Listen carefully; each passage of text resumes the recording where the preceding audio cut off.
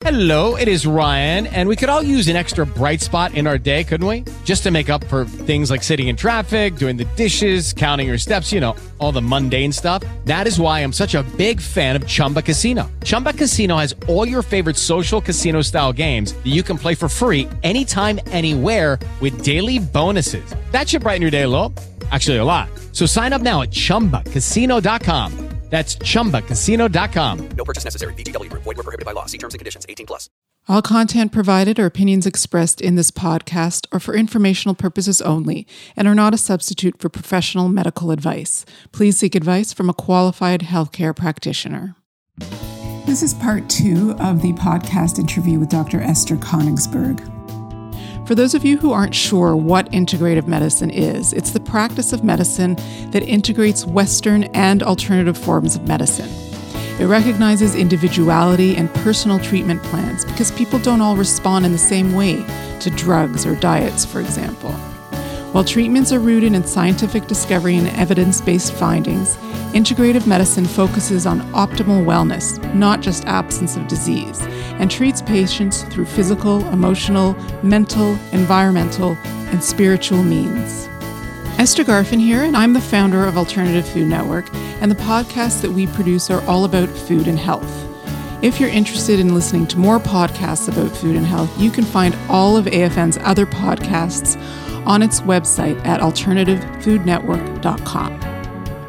Today I'm joined by Dr. Esther Konigsberg. Dr. Konigsberg is an integrative medicine consultant, a member of the Canadian College of Family Physicians, and a graduate from the fellowship program in integrative medicine at the University of Arizona. Dr. Konigsberg is an assistant clinical professor at the University of Arizona in the integrative medicine program and at McMaster Medical School. She sits on integrative medicine committees in both the US and Canada and has written numerous articles related to optimizing health, including body, mind, and spirit. Since AFN is all about food and health, I'd like to understand a little bit more about what role food and nutrition plays in integrative medicine. A rather large role. I explain to patients who come to see me that basically lifestyle forms the foundation of good health. And when we talk about lifestyle, of course, we talk about sleep and stress and exercise, and nutrition is a big piece of it. So one is eating healthfully, which generally is, maximizing whole foods and fruits and vegetables and healthy sources of proteins, and obviously avoiding processed foods, etc. So that's, just a part of it, of just, general good health. Mm-hmm.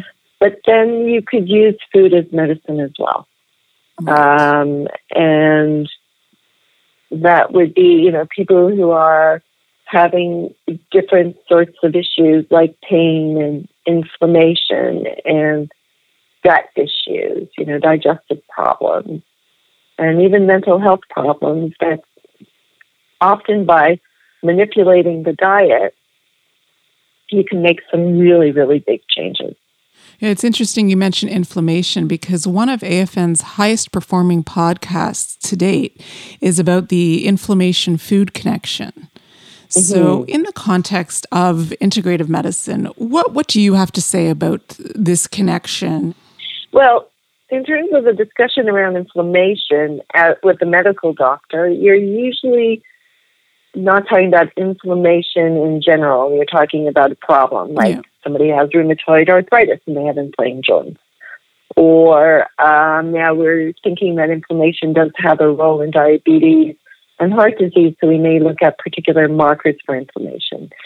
And what do, as physicians do, they prescribe drugs which help to lower inflammation. I don't know that many physicians would prescribe changing their patient's diet per se. Mm-hmm. So in terms of, again, one of my mentors, Andrew Weil, came up with something called the anti-inflammatory diet, which really talks more about fats.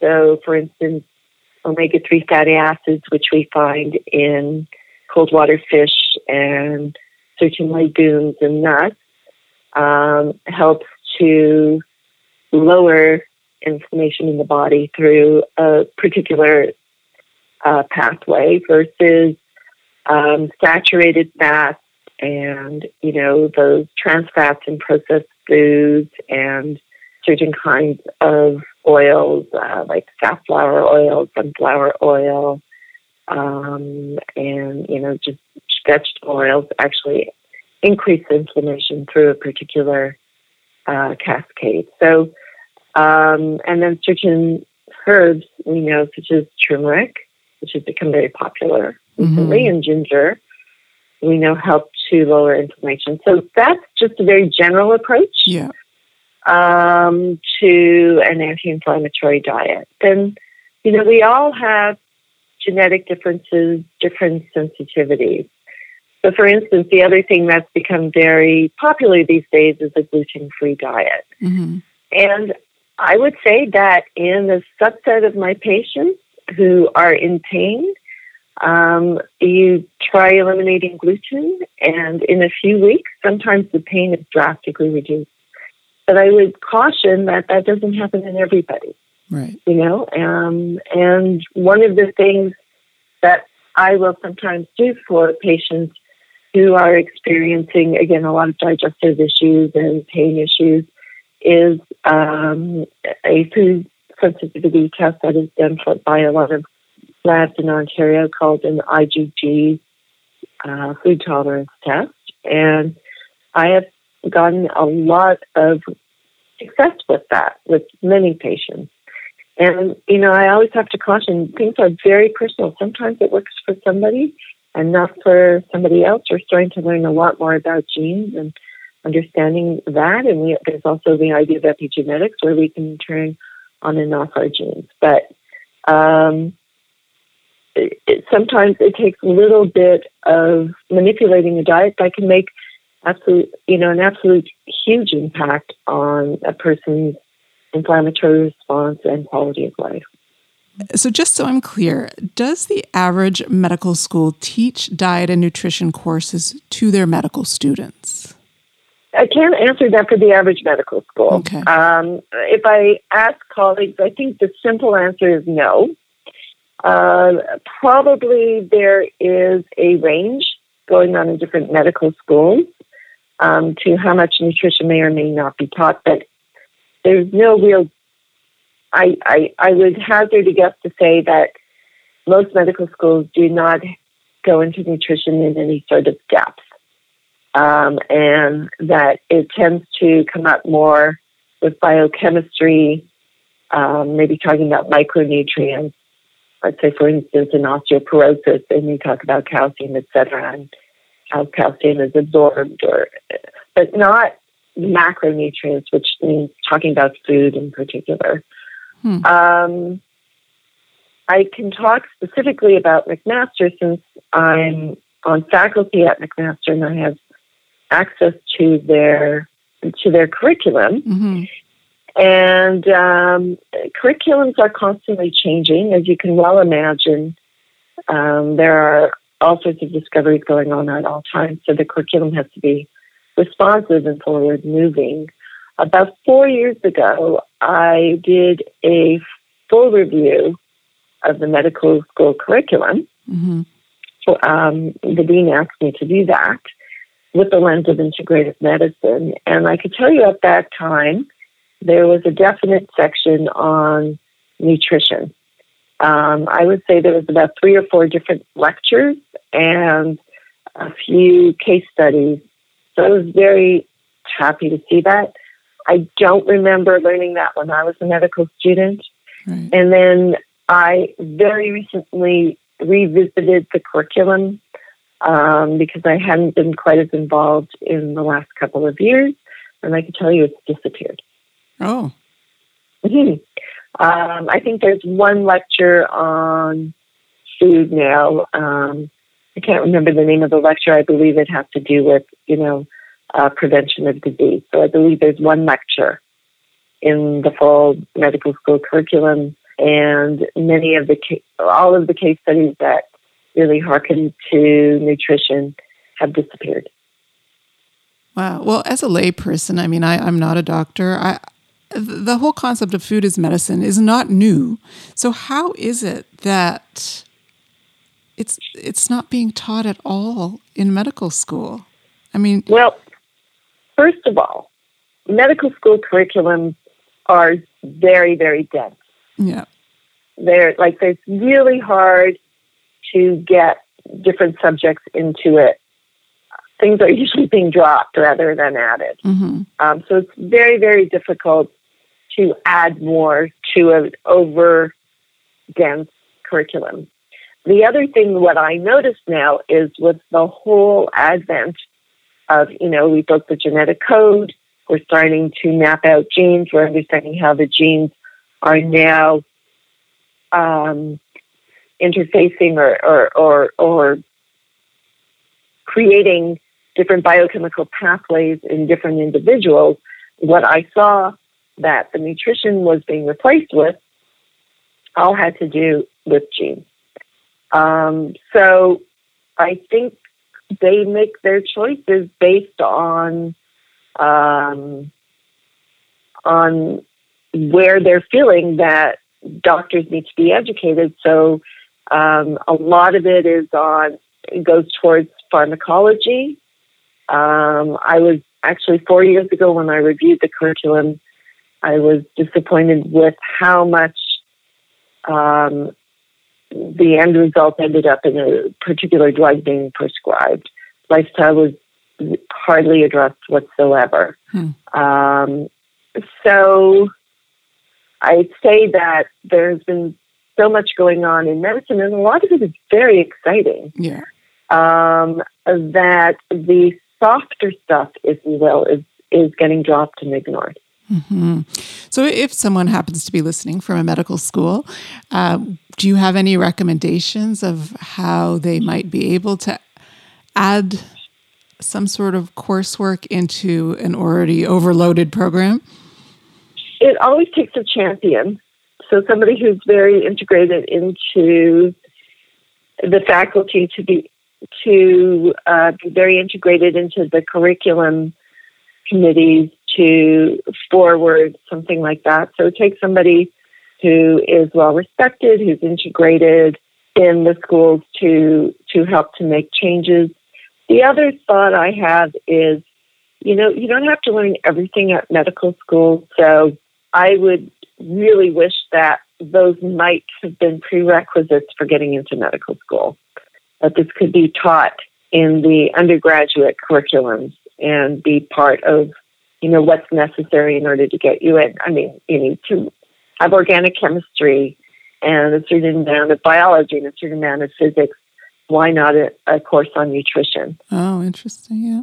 So that could be another way that could be done so that when people did enter into medical school, they already had a basis, so that which could then be, tweaked to a certain degree in medical school.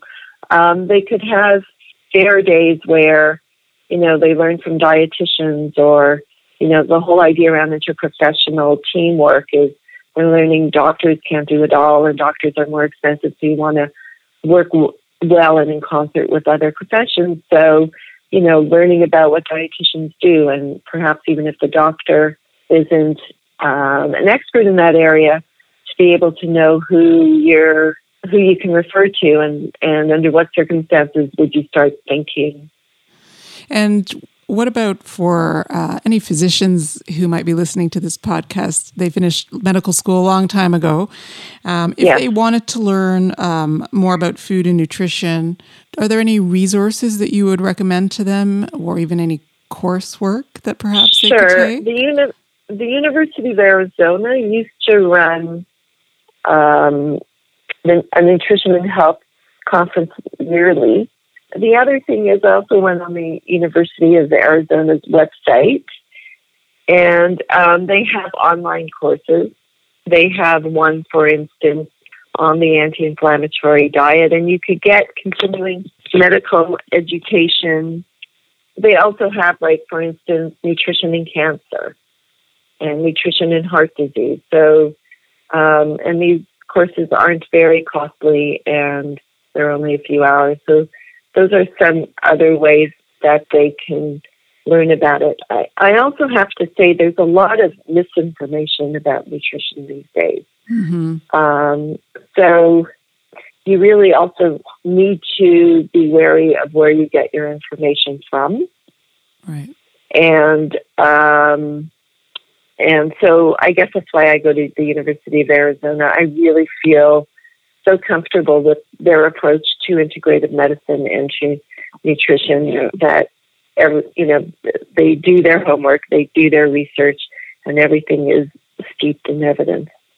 Well, this is all very informative and helpful. Do you have any final words for our audience if they've been listening and perhaps having some health issues, maybe not feeling as good as they'd like to feel, and they want to learn more about food as medicine or integrative medicine? Well, I would say that there's a lot of resources out there. And to really make sure that, for instance, if they were going to access any sorts of practitioners, be it naturopathic doctors who also do a lot with nutrition, be it dietitians, nutritionists, etc., that you can make changes to really benefit your health. I mean, but also to be very careful because it's not one sort of diet will work for everybody. Yeah. So to me, it's always about self-referral. You can try different things, but you really need to be aware of how does it feel in my body at this time. Many of us don't pay attention to the signals in our bodies. We're sitting there eating and looking at our smartphones, or we're eating purely for pleasure or for convenience and not paying attention to the signals, and the signals are there. How do I feel bloated after I eat? Do I feel comfortable? Do I feel nourished, or do I feel weighed down, and do I lose energy from what I've just eaten? So one thing is the body is really wondrous and gives us direct feedback if we're willing to listen to it. So even if you see a practitioner and they're making certain suggestions that don't seem right to you or doesn't feel good in your body, listen to the wisdom of your body. Do not override it by the latest fad diet. So again, as I was saying, gluten-free may work for you, it may not work for you. Mm-hmm. Dairy-free may work for you, it may not work for you. You have to really pay attention. And also, again, there's a lot of misinformation in the media. I'll give you one example, is soy. Mm-hmm. Soy has been demonized in the media, mainly because everybody equates soy to estrogen, and then they draw some sort of a link to breast cancer. And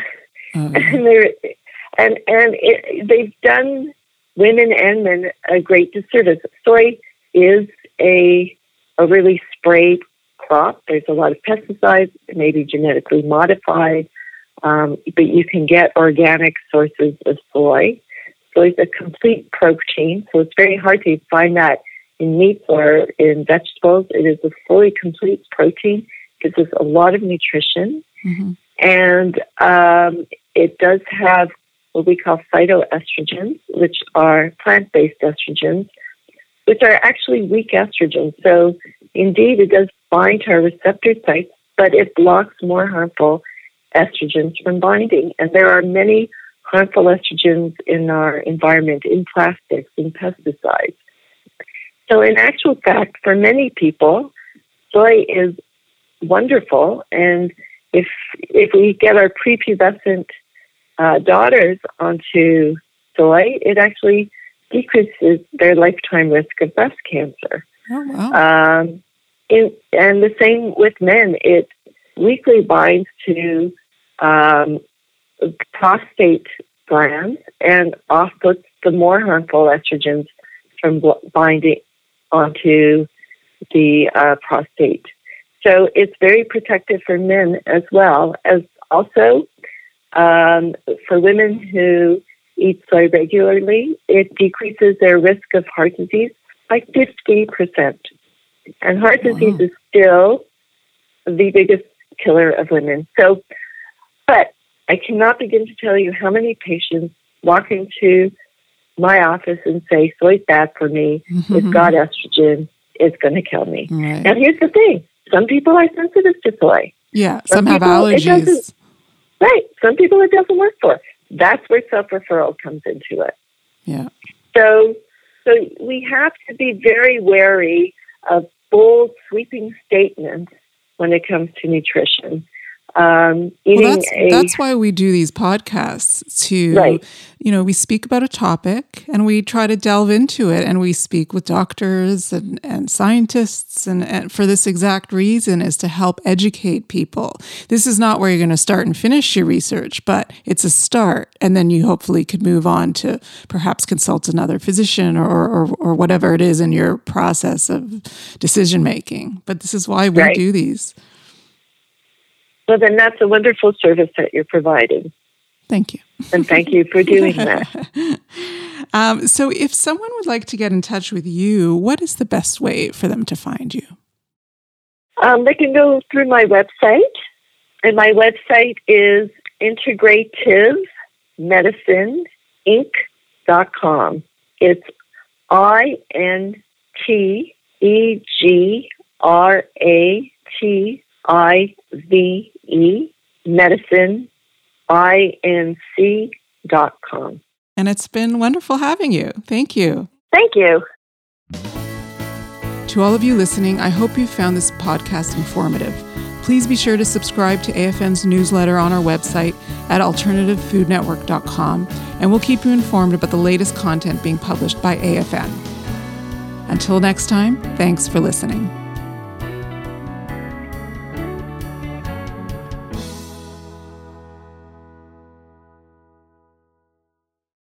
It is Ryan here, and I have a question for you. What do you do when you win?